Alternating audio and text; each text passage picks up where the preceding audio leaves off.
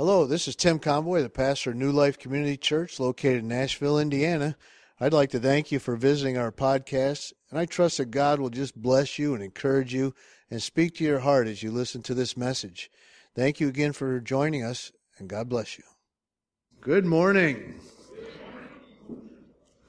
How many would rather be here than the best hospital in Indiana? Yeah. Right, that's what I like to hear. We're going to be in Acts chapter 3. You can go anywhere you want, but that's where I'll be preaching. Acts chapter 3. Now, before we jump into the message, I've had a lot of people ask me about last Sunday, and as you know, is the last day of deer season. Hey, I even had people laying hands on me at the door. I'm serious, that I would get a deer. Because first time since 17 years old, it's 36 years now, that I have not gotten one. What happened was I preached a sermon on contentment that morning. Actually, I got out there, I said, all right, get out there, and man, I just felt like I needed to go to this one stand at the top of the hill where there was a big raging creek between me and the hill, all right?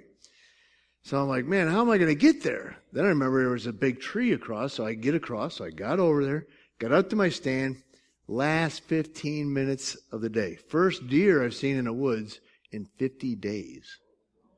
I haven't even seen one since opening weekend. So 15 minutes left, the shooting light, and I'm sitting there, 30 yards. That's a chip shot, you know what I mean? I'm like, oh. I said, thank you, Dee, for praying for me. Yeah, Dee said, let's lay hands on you and pray for you. However, I should have had you lay hands on my gun and pray for it. I had my muzzle loader. And afterwards, when I went to clean it, I see my scope is actually, I'm like, oh, how do you miss at 30 yards? Phew. Other than maybe the devil deflected it, you know.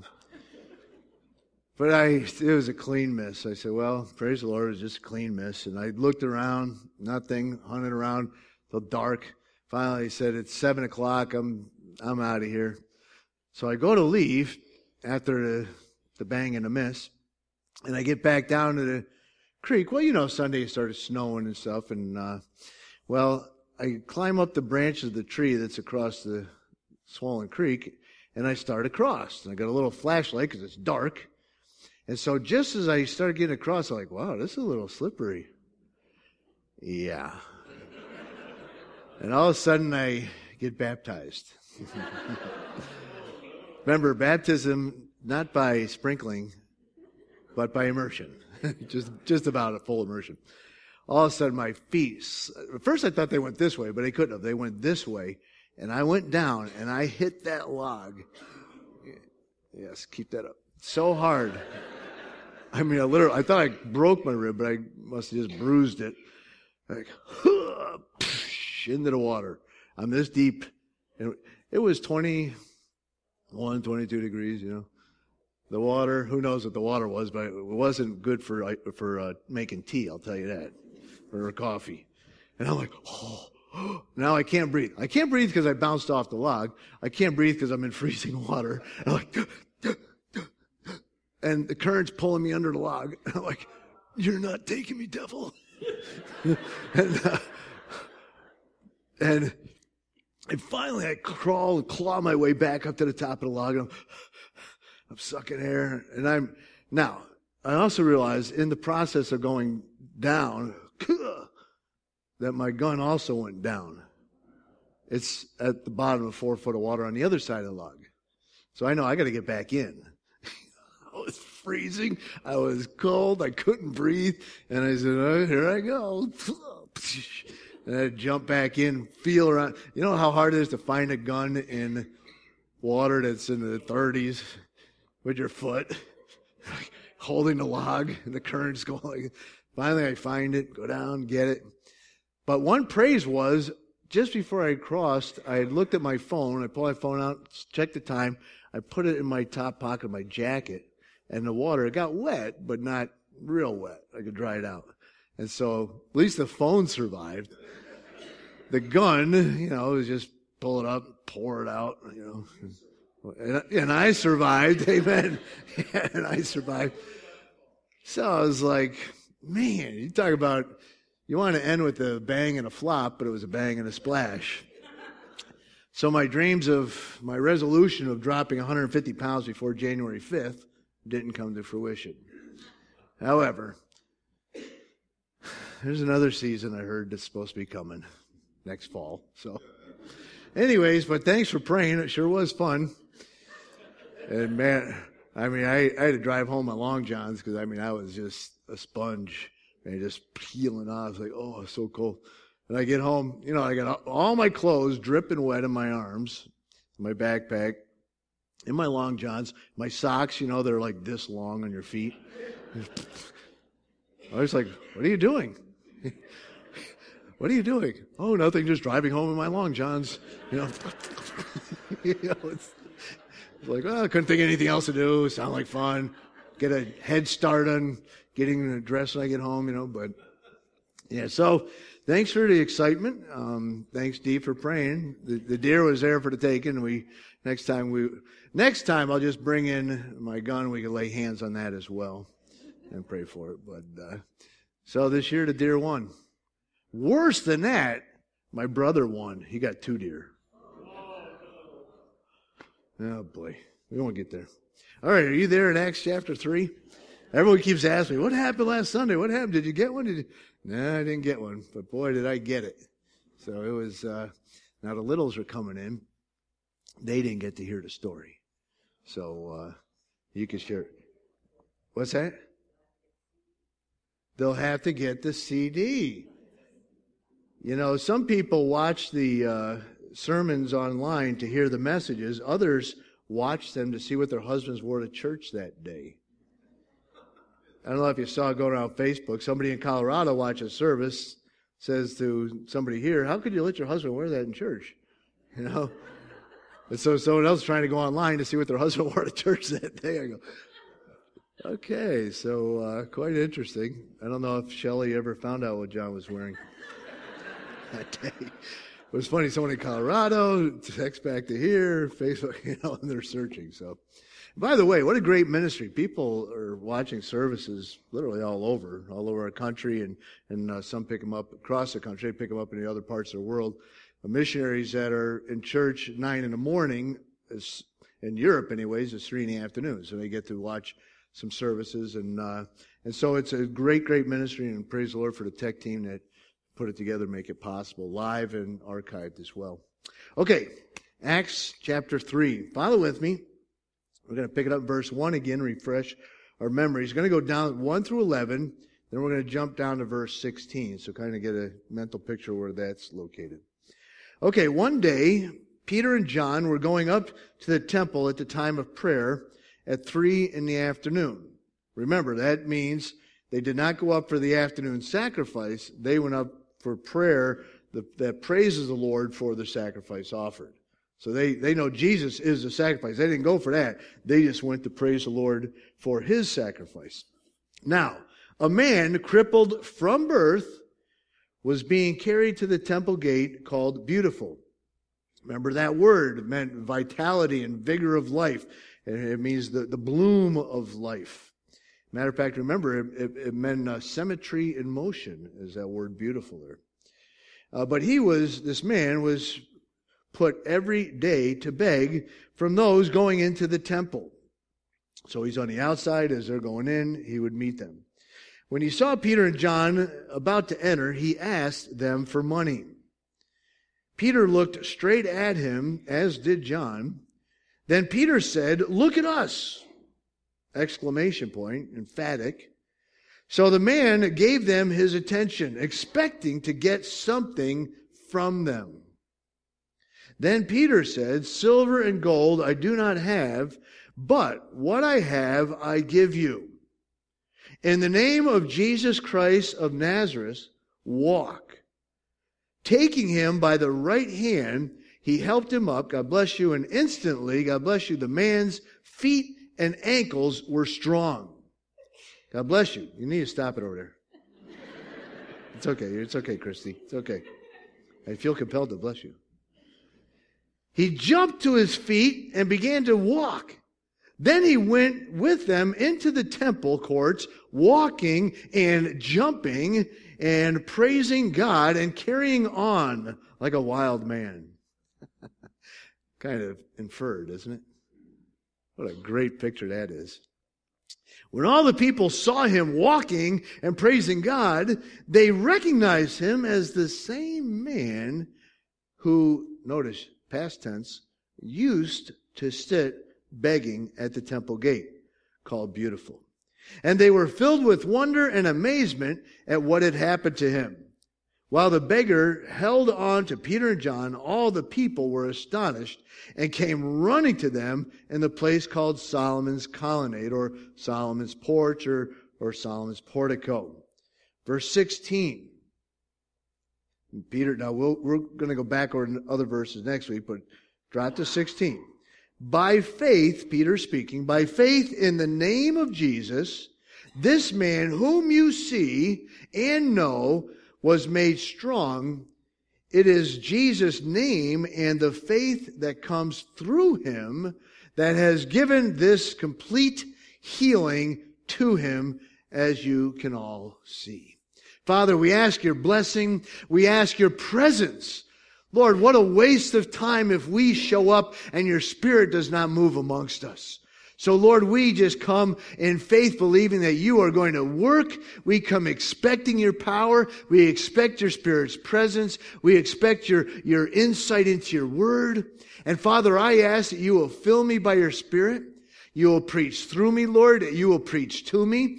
And that, Lord, you will add to the message everything that belongs. Take from it everything that does not. Hide me behind the cross. And, Lord, may today be a day that we have some self-evaluation. And we look at what it is in our need, in our lives that is a need. What is it that's broken? What is it that's crippled? What is it that's unable to function the way it's designed to in our personal lives, in our relationships, in our finances, in our work? Whatever it is, Lord, help us to look at that which needs fixing and help us to look to the fixer in faith. Father, work in our midst, we ask, and anoint us, we pray, in Jesus' powerful name that is above all names. And all God's people said, amen and amen. The cure that changed the crowd. Now, we recall, the previous chapter 2, was the day of Pentecost. This is where thousands, tens of thousands, literally hundreds of thousands come to Jerusalem each year. They'll come on 3 different trips to Jerusalem. This is one of the highest journeys, if you will. So here in the temple, even though Pentecost has passed, God bless you, it is still continuing. There are still many crowds there. You know how it is. It's kind of like when you're around a metropolitan area and you know it's now rush hour. Everyone's leaving. So you say, you know what? I'm going to hang around another hour or so, half hour, let the flow of the traffic leave, and then we will leave. And often was the case in Jerusalem. You know, at the end of the Feast of Pentecost and other feasts, they would begin to leave, and many, many crowds would leave. Others would stay behind and then would leave afterwards, after rush hour. And so it's the same idea even in those days. So here we see thousands, if not tens of thousands, because after all, 5,000 are going to give their life to Jesus this day. 5,000 will be saved this day. So there had to be many, many thousands, because not everyone obviously got saved that day. But here's what I want us to remember. These crowds were not on their way to a Billy Graham crusade. They were not going to the temple to hear Peter preach that day. They were not going there because the apostles were there. They were not going there to hear about Jesus. As a matter of fact, their reason for being at the temple had nothing to do with the apostles, and in their mind had nothing to do with Jesus. They were going there out of religious ritual because they have to go, because they're obligated to go. They are going not with the idea, you know, maybe today I'll see Jesus. Maybe today he'll change me. Jesus was the furthest thing from their mind right now. They are going because they are in this religious obligation. Friends, I want to tell you something you already know. Religion is always hollow. It's always empty. It always leaves you dry. It always puts you in a ritual and a motion. And over time, that ritual begins to dig a rut. And we can get in that rut of tradition. We can get in that rut of ritual. And we can find that you know what? It takes something major to kind of knock us out, to jolt us out of that rut. Like snatching you out of a mud hole. You know? I see the ladies going, oh yeah, that's snatching them out. I buried my truck last year. Praise God, Stan Kurtz came to my rescue. My side view mirror is typically this high. It was 3 inches below my pocket. Slightly buried. A few miles out in the woods.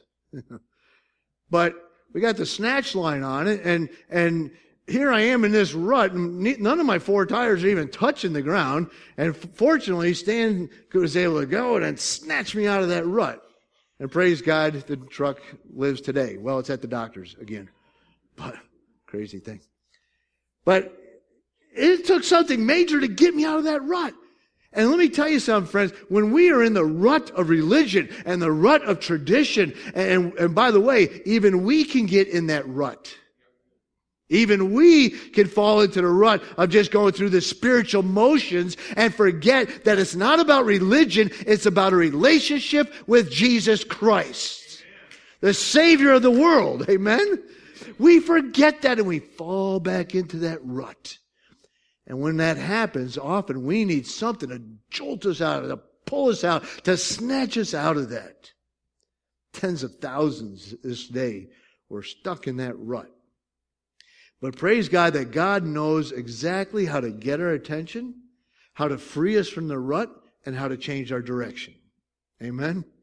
He knows exactly what it was going to take to turn 5,000 people from religion to relationship, from a rut to a life in Jesus Christ.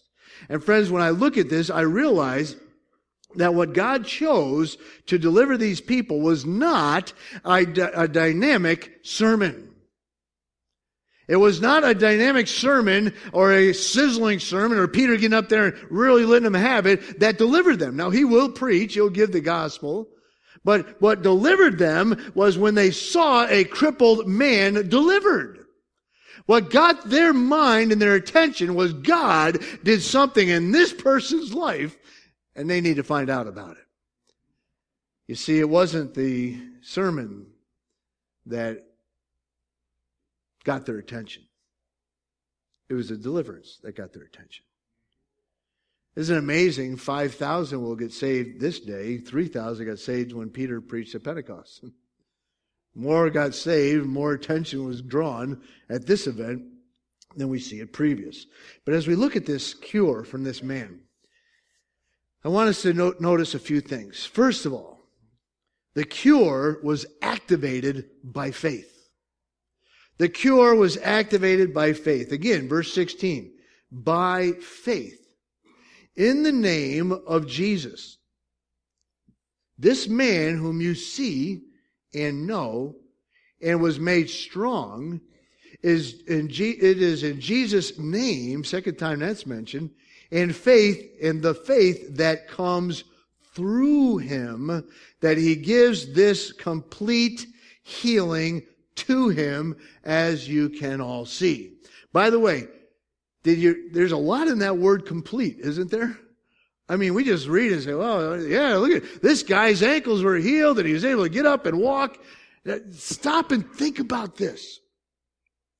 This was a man, the scripture says, that he was 40 years in this condition. Over 40, the next chapter will tell us. He was in this condition from birth. It wasn't that he, was 20 years old, had an accident, and could no longer walk. And then his legs went into atrophy. It wasn't like the muscles just started deteriorating and then, he wasn't able to walk any longer. This was a man who was born.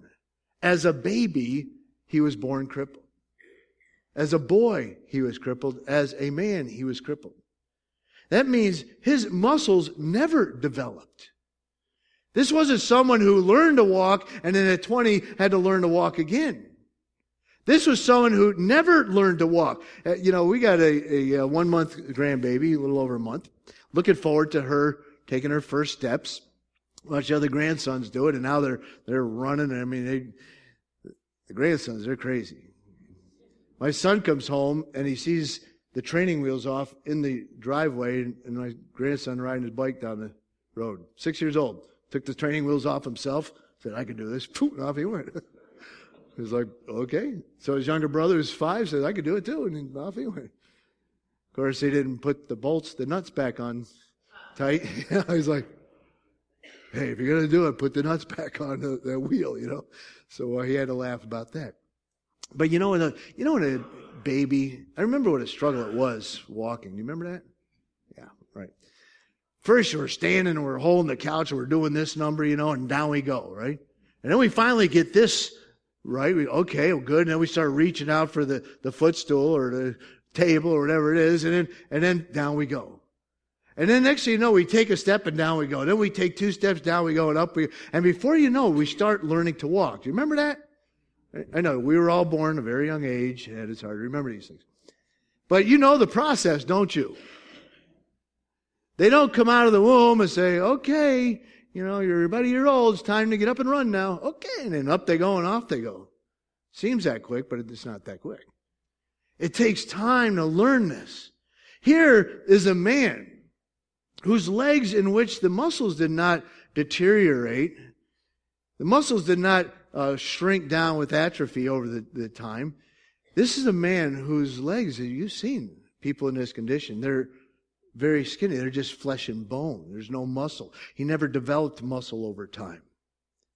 This miracle not only put the bones of his ankle back together and put his feet in the right position, but this miracle, by the time he was sitting down and got up, was a miracle of muscles attached to those legs and ligaments attached and cartilage that hadn't been moved in all these decades, 4 decades, and muscles that were able to not only get him to stand, he didn't stand, step, and fall and stand. He got up and started walking immediately.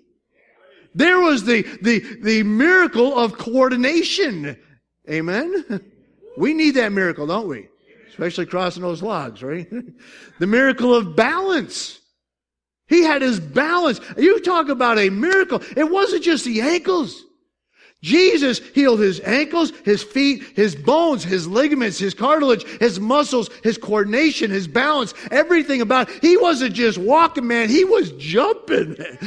It's like, wow, how long you been doing this? About a minute and a half.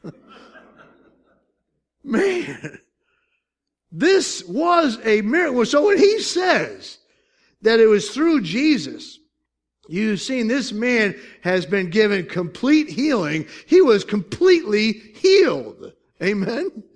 Man, there's a lot of miracles going on here, isn't there? We just think, well, yeah, just fix his ankles, and up he went and off he went. Wow. And I'm sure there's so much more that took place here that I have no idea about.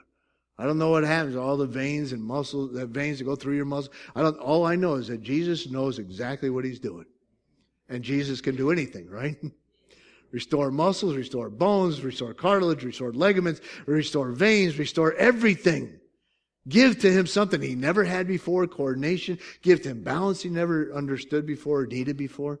And now all this comes together, and then give him the knowledge of how to use it and how to do it.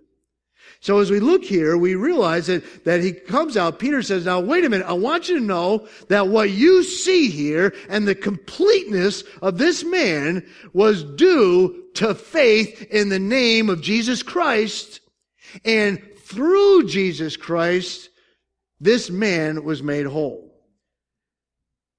Through faith in his name. By the way, the name of Jesus is the name as described in the Word of God, Jesus. All right? There's a lot of people named Jesus these days, right? It's a different Jesus, right? It's a different Jesus. Unless it's the Jesus of the Bible, it's always a different Jesus. Are you with me on this? As I say, unless it's the God of the Bible, it is a different God. Listen, young people, I want to help you here.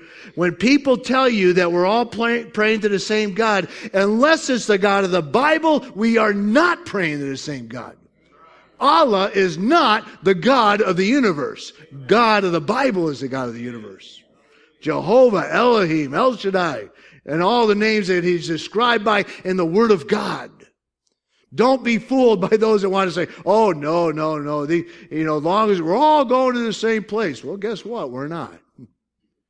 Narrow is the road that leads to eternal life. Broad is the road that leads to destruction, right? One to eternal life, He says, unfortunately, few that be that are on it. So don't let us think that, it's just, any name will do. This just happens to be the name of Jesus. It's the Jesus of the Bible. It's not the Jesus. By the way, the Muslims have a Jesus. But that Jesus is not the Jesus of the Bible. Are you with me? They have other people that we know from the Bible, but they're not the same as the ones in the Bible. Only those described by God are the true ones. Whether it's Abraham, Isaac, Jacob, whatever. Jesus is the Son of God. Jesus is God in the flesh. Now, let me help us on faith a little bit, because here's where we struggle. First of all, faith is not simply believing. You go, oh, wait a minute, I thought it was. Faith is not simply believing. Because the Bible says that the devil believes, and is he saved? No, he trembles. He believes Jesus is the Son of God. He believes that He is the Savior of the world. He believes these things, but he's not saved. Faith is not simply believing. Faith is belief that causes us to totally trust in Him. In other words, we are moving our trust off of ourselves and placing our trust totally on Jesus Christ. Faith, friends, is when we realize this truth and then we move what we believe into our trust system. You've seen it.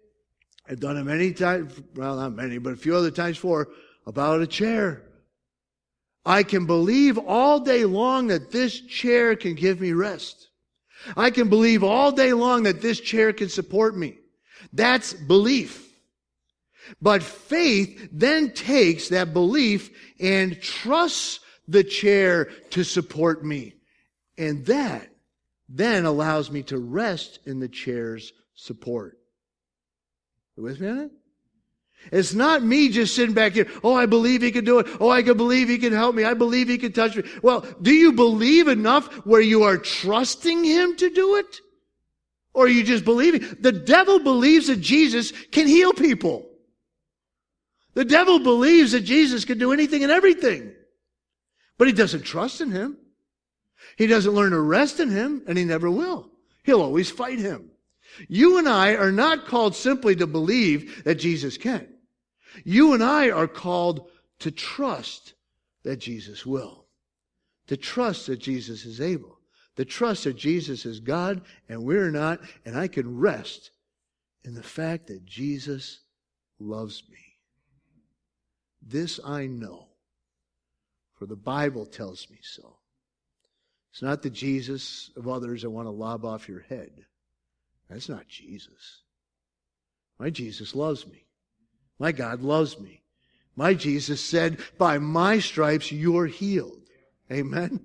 That's what he says, I want you to put your faith in the name of Jesus of Nazareth, lest you forget which Jesus I'm talking about, he said. And that's what he said to the man, right? Jesus Christ of Nazareth. I want you to make sure you put it in the right Jesus. And so this man exercised faith. He believed that Jesus could help him to walk, could heal him, could work in his body. And this man then put faith in Jesus' name, and he trusted in Jesus' ability, and he rested in His power. Now, Scripture says it was in His name, but here's something that we miss. Verse 16. It is Jesus' name and the faith that comes through Him. The faith that comes through Him. Well, wait a minute. I thought the faith comes through us. And if I I got to muster up enough faith. Good word to use, by the way, right? Because mustard. Because the Lord said the faith of a mustard seed can move a mountain, right? In other words, faith is an absolute. Faith is not something that has to grow in size. Even though the disciples said, Lord, increase my faith. Lord, I believe, help thou my unbelief. You ever heard that? You ever heard the disciples, help, Lord, increase my faith. Now, but then the Lord said, wait a minute, faith is an absolute. It could be the size of a mustard seed and you can move a mountain. So what are you saying? It's not the size of the faith. It's the application of the faith. Lord, help me to believe. I believe you in this situation. Help me to believe you in this situation. Help me to believe you in that situation. Increase my faith in the sense of my application of faith. Are you with me on this? And so here when we see faith, that we need to realize it's the application of this faith, but that faith comes through Jesus Christ to us.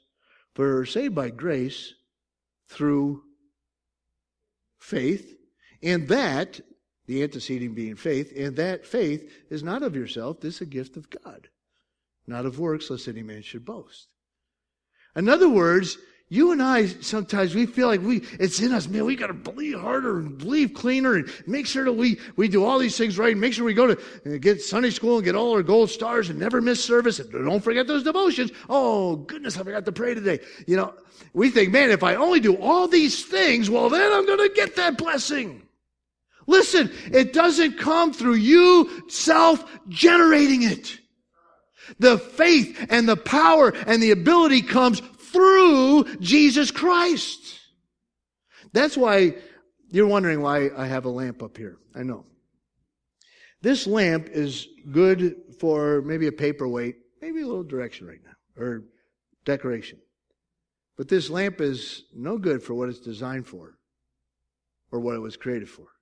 In and of itself, right here, what good is it? Right? Another decoration. And it's kind of a weird decoration. However, this lifeless lamp right now, when placed into the receptacle correctly, all of a sudden comes to life. All of a sudden now, what was in here now goes, now, it's not the faith of this lamp going into the, oh,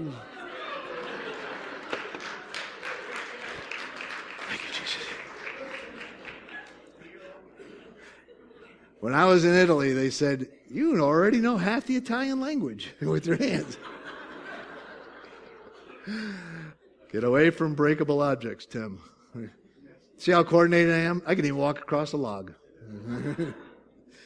But it wasn't the ability of this lamp to say, man, I am going to light. I am going to illuminate. I am going to take that tungsten steel and show it what for. But it wasn't this at all. It was all this, wasn't it? Receptacle. It means it receives. This lifeless cord that had nothing in and of itself to generate that, nor could, if this could believe or think, all the belief in the world could not light itself. It was only when it believed that in here, oops. I gotta watch these hands. To believe that in here is the ability to generate light in here. Are you with me on this? Here's where we Christians get off base oftentimes. We think that, man, and by the way, how sad that sometimes people are told you didn't have the right faith. You didn't have the right kind. Man, I was never so heartbroken when someone was delivered a few months back because someone had told them when their child died that they didn't have the right faith. If they only had more faith, their child would not have passed. What is that? That is not of God. That's not of God. And who are we to judge another man's faith? We don't know what faith they have. We don't know the mind of God. How can we lay such a burden on someone like that? Man, I'll tell you what, that is not of God, and that is not edifying. Amen? Praise God, decades later, this person was delivered not too long ago. Praise the Lord. Amen? The Word of God can deliver from that. But here's what happens. Over time, we say, Pastor, I've been praying for this. I've been praying and praying and praying and nothing's happening. And you know what happens? We just kind of give up. Is there still power in this cord? If I bite this cord, how many want me to? I would. Just don't bet me $1 because then class clown used to do this. There's still power in this cord, isn't it? But there's a hindrance right here. There's something in the way. Do you know when Daniel prayed, God answered his prayer. Do you know it took 3 weeks for Daniel to get the answer to that prayer? Because the prince of Persia, which i.e. now Iran, the prince of Persia, Satan, there, he hindered that prayer going to Daniel. Michael came and fought him, if you will, and then the prayer eventually got delivered.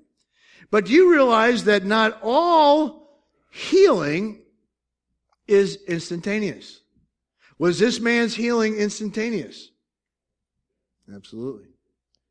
But yet when you read in Mark 8, you're going to read about a man who's going to come to Jesus blind, and Jesus is going to spit in his eyes. You got to love the way he does things, right? I couldn't imagine being blind and hearing. Yeah, I'm serious, you know. And all of a sudden you feel this. Okay. I'm serious. I mean, isn't that what happened? I'm not making this stuff up. And then he says, how's that? Can you see? And you remember what he said? I see men like trees walking around. Didn't he? And then he touched them again, and he could see clearly, didn't he? No, sorry, I didn't mean to hit the funny bone. And then in John 9, another guy, he probably saw how it was, no, I didn't see how it was done earlier, but another blind guy comes to Jesus, and Jesus then goes, spits on the ground and makes some clay. And I was like, what's he doing? And he didn't ask, how's that? He didn't even ask, can you see?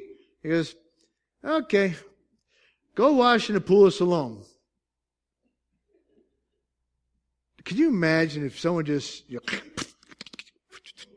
on your eyes, and you're like, really? And now I got to go to the pool of Siloam? Where's that? Yeah, I got to be careful. You know me too well. And he goes to the pool.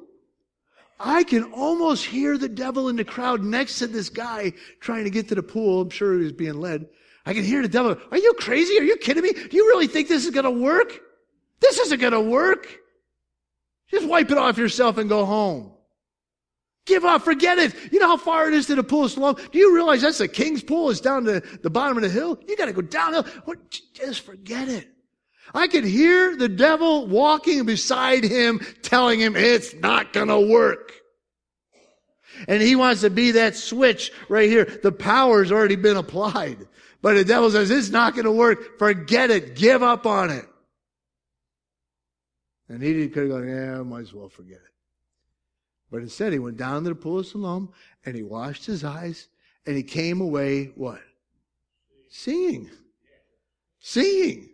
He was dragged before the Sanhedrin. This guy will be as well. He'll be dragged before the Sanhedrin, and they'll say to him, say now that Jesus is a sinner. I don't know who he is. All I know is I once was blind, but now I see. Amen. He goes, that's what I know. At this point, he hadn't even met Jesus. I mean, he was brought into this trial. He was put on trial, and then when it was all over, he's saying, who is this Jesus? And you remember that? And Jesus said, the one you now see is him. And immediately he fell down and worshiped him, didn't he? He was there at the trial with him. He didn't realize this was the one that just healed him. These guys tell him to deny Jesus. He goes, I can't deny that. All I know is once I was blind, but now I see. And later he finds out, you're the one that healed me? Boom, down he goes. Says, thank you, Jesus. But friends, right here, the devil says, turn off that switch. It's not going to work.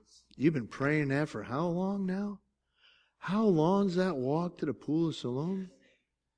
How long has it been since you've offered the same? Has it been 10 years, 20 years, 30 years, 40 years you've been crippled like this? And yet, with that one flip of the switch, the Holy Spirit can answer that prayer and bring healing. The point is this, friends. Don't put God in a box. Don't say this is how it always is. That when God heals you, instantaneously all the limbs are working and everything. Or because other times you can see, well, God healed him and he wasn't healed until he went down to the pool of Siloam. But as far as God was concerned, he was healed. Or the man who said, I see men like trees. God does every single healing in Scripture is different from every other healing in Scripture. Don't think that yours has to be like someone else's. Amen? And don't think because you've been praying all these years, all these decades, well, then he doesn't hear you because your faith isn't strong enough. Let me tell you, your faith is never strong enough to light the light. It's Jesus Christ who lights the light. It's Jesus Christ. It's our recognition. Unless I break this thing, I'll need it next service. I'll get away from it. It's our recognition that in Jesus is our healing. And faith activates the cure. And not only was the cure activated by faith, but the cure also worked in this guy's life and changed his life completely. It generated a new life for him. I mean, think about it. You talk about a changed life. This guy didn't have life. He barely had existence. He woke up in the morning. He was lifted up. He was fed, lifted up, carried to the temple gates, laid down until someone came to get him. If they couldn't get there in time and a rainstorm comes in, guess what? Guess who's sitting out in a rainstorm? This isn't life. He didn't go anywhere. He didn't do anything. He didn't take a walk through town like you and I could. This man had only existence before he met Jesus Christ. But you talk about his boundaries expanding exponentially. This guy's life changed, don't you think? Mm-hmm. Can I get a witness? Amen. This guy's life all of a sudden was so narrow. He saw the same wall every day. The same gate, probably the same people going through, except on these holidays. He went through the same experience. Nothing changed.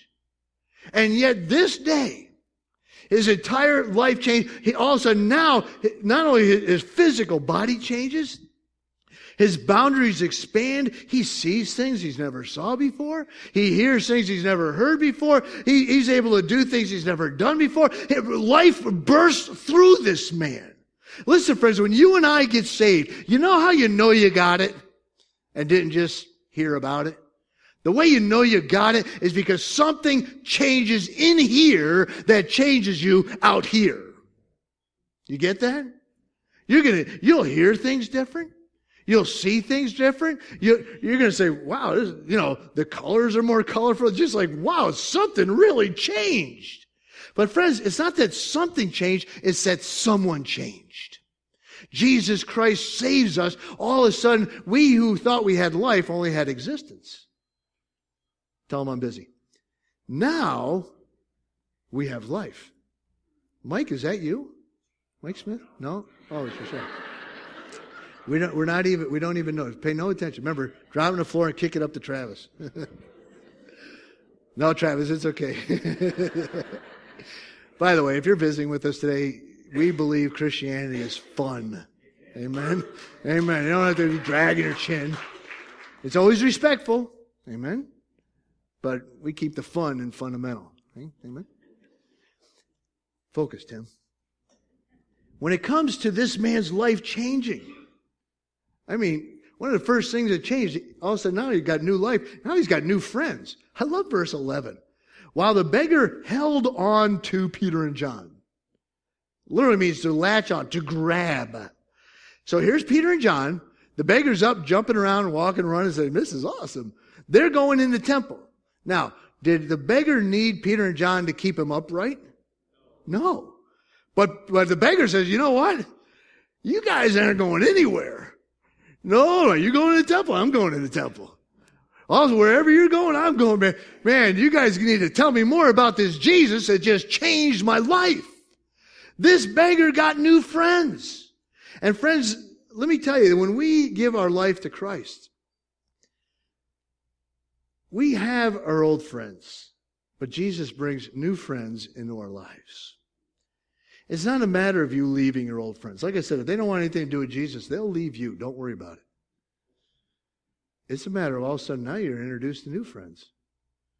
Man, I'll tell you, I've never known so many friends until I came to Christ my Savior. I'm like, wow, look at all these friends. And they stay around longer than the party's over, right? We have friends that come in our life and God brings them in. We need to latch on to God's people and say, you know what? Help me, teach me, show me more about Jesus. Now, I believe that this crippled man had a great ministry to the other beggars and cripples there. Do you think he just went home to his house and never said anything about it? I bet you he went back and said, hey guys, let me tell you something. And he probably shared Jesus with everyone that was crippled. And he was saying, listen, I was crippled for 40 years, and now look at me. And they probably would all say, yeah, sure, whatever. But I didn't believe it. Some did. But this man, I'm sure, had a ministry to the cripples, ministry to the beggars. But he did not go back and live like the beggar. He did not go back and sit like the cripple. He did not go back and act like the broken in order to reach the broken. You follow me on this? When we get saved, we don't go back and act like the old Tim in order to reach the old friends of Tim's. We have a new life in Christ, and we encourage those to come out from amongst them and be ye separate, saith the Lord, and touch not the unclean thing. Amen? It's not a matter of going back and saying, well, I'm going to go back and wallow in the mud with them and tell them how Jesus can save them. The Lord says, come out of the mud. By the way, you know, the only way to keep a pig out of the mud, short of barbecuing them, you could take him out and you could wash him, but guess where he's going to go right back to? Back to the mud.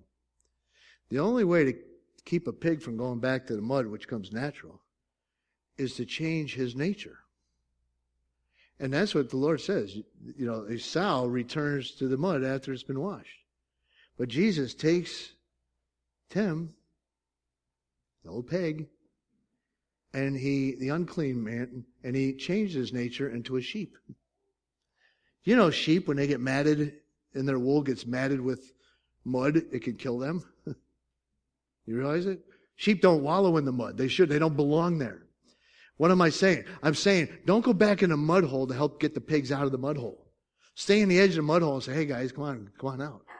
God bless you. Because you could take a greasy shirt and a white shirt and rub them together and you will get two white shirts, right?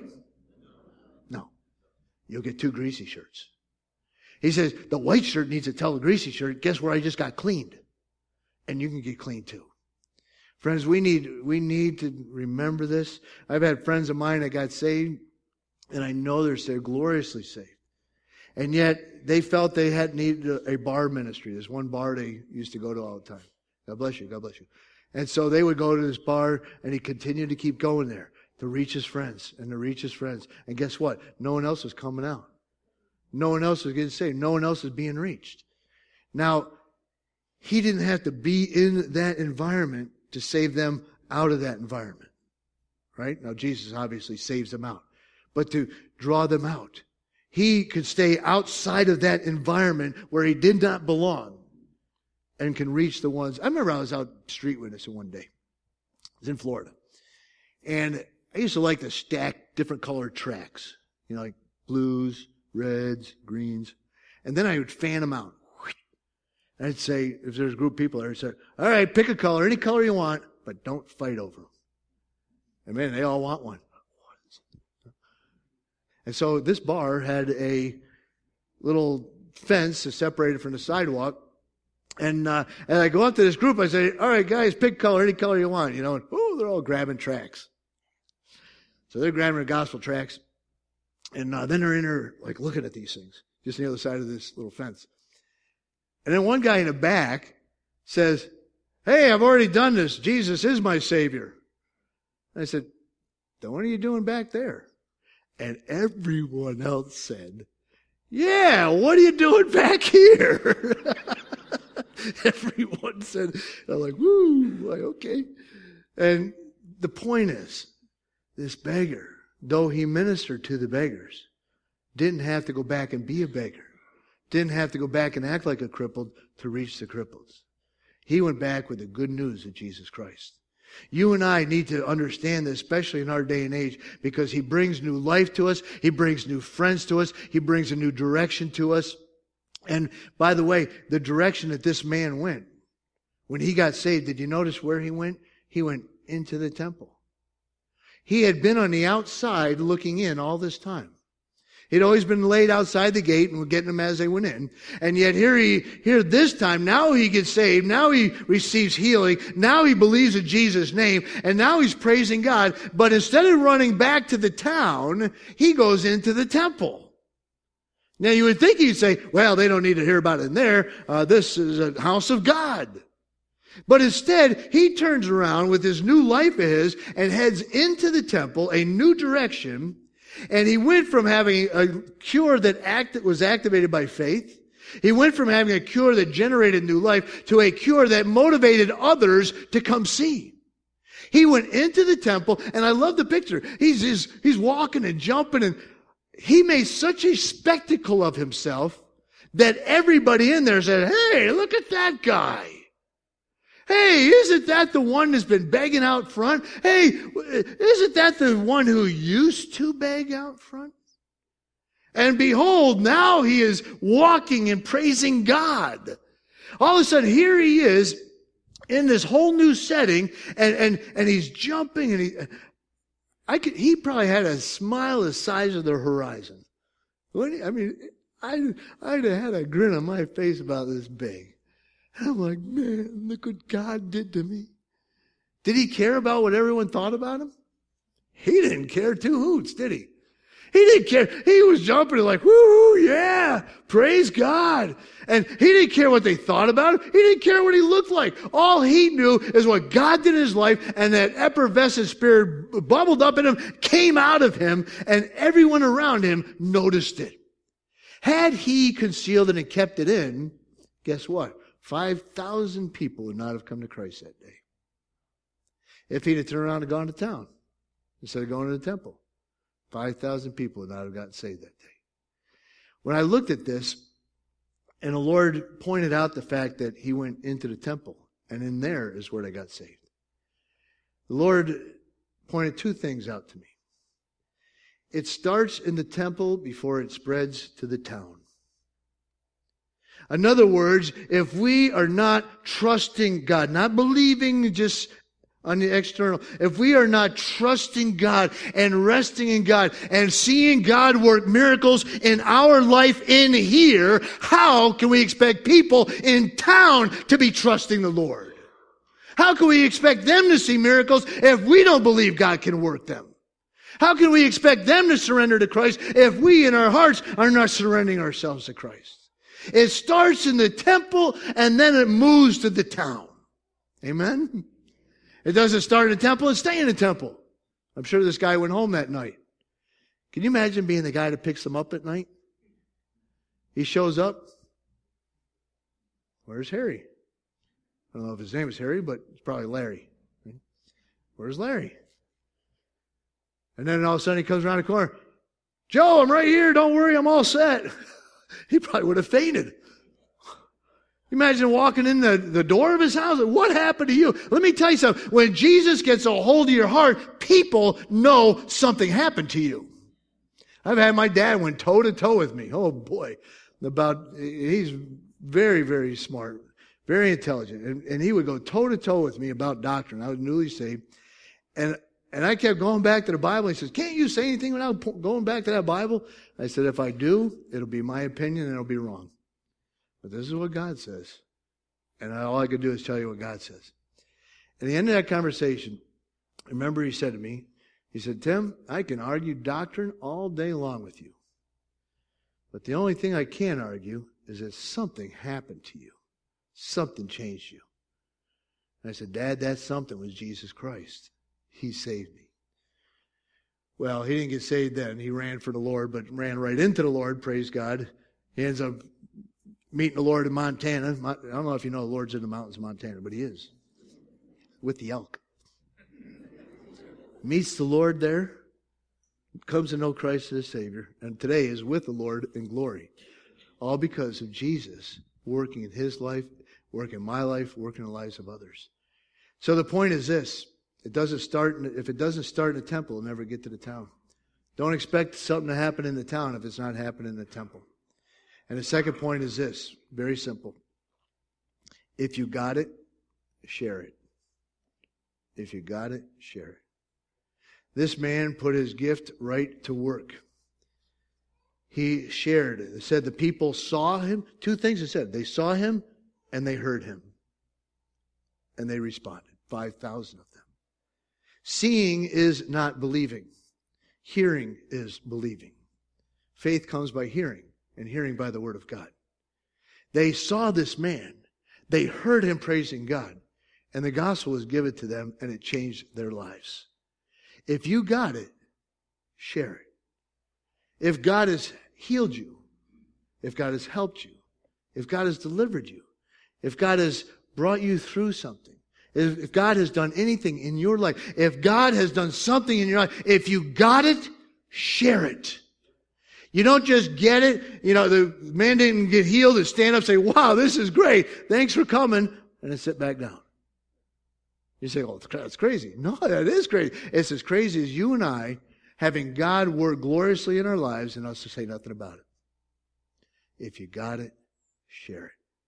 Father, as we close our service out, today I pray over our congregation.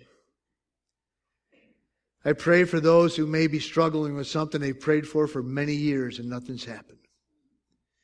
I pray, Father, that you will help them not to turn off the switch of prayer, not to stop believing that you will heal them or help them or minister to them. Help them to, Father, today, fresh and new, believe that, you know what? I am believing God for my child's salvation. I am believing God for this healing. I am believing God for this breakthrough. I am believing God for the job. I am believing God for whatever it is. Lord, help our unbelief, we pray, to apply it in other areas of our life. Father, today, may the miracles start here with us. May the moving start here on us, but never, ever stop with us. May we receive it. May we share it. Freely we receive, freely we shall give. If we got it, share it. Help us, Lord. This day we ask.